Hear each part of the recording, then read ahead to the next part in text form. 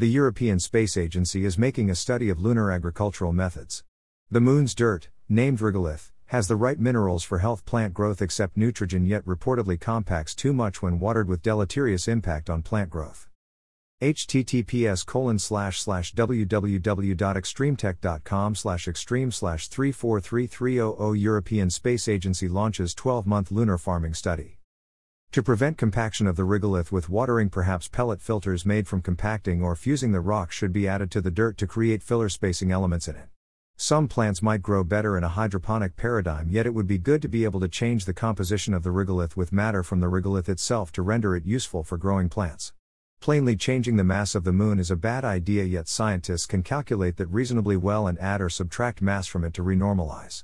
Electromagnetic mass drivers should be able to bail out the Moon from too much mass arriving. Agriculture for itself wouldn't change the gross mass of the Moon after all the beans had been accounted for.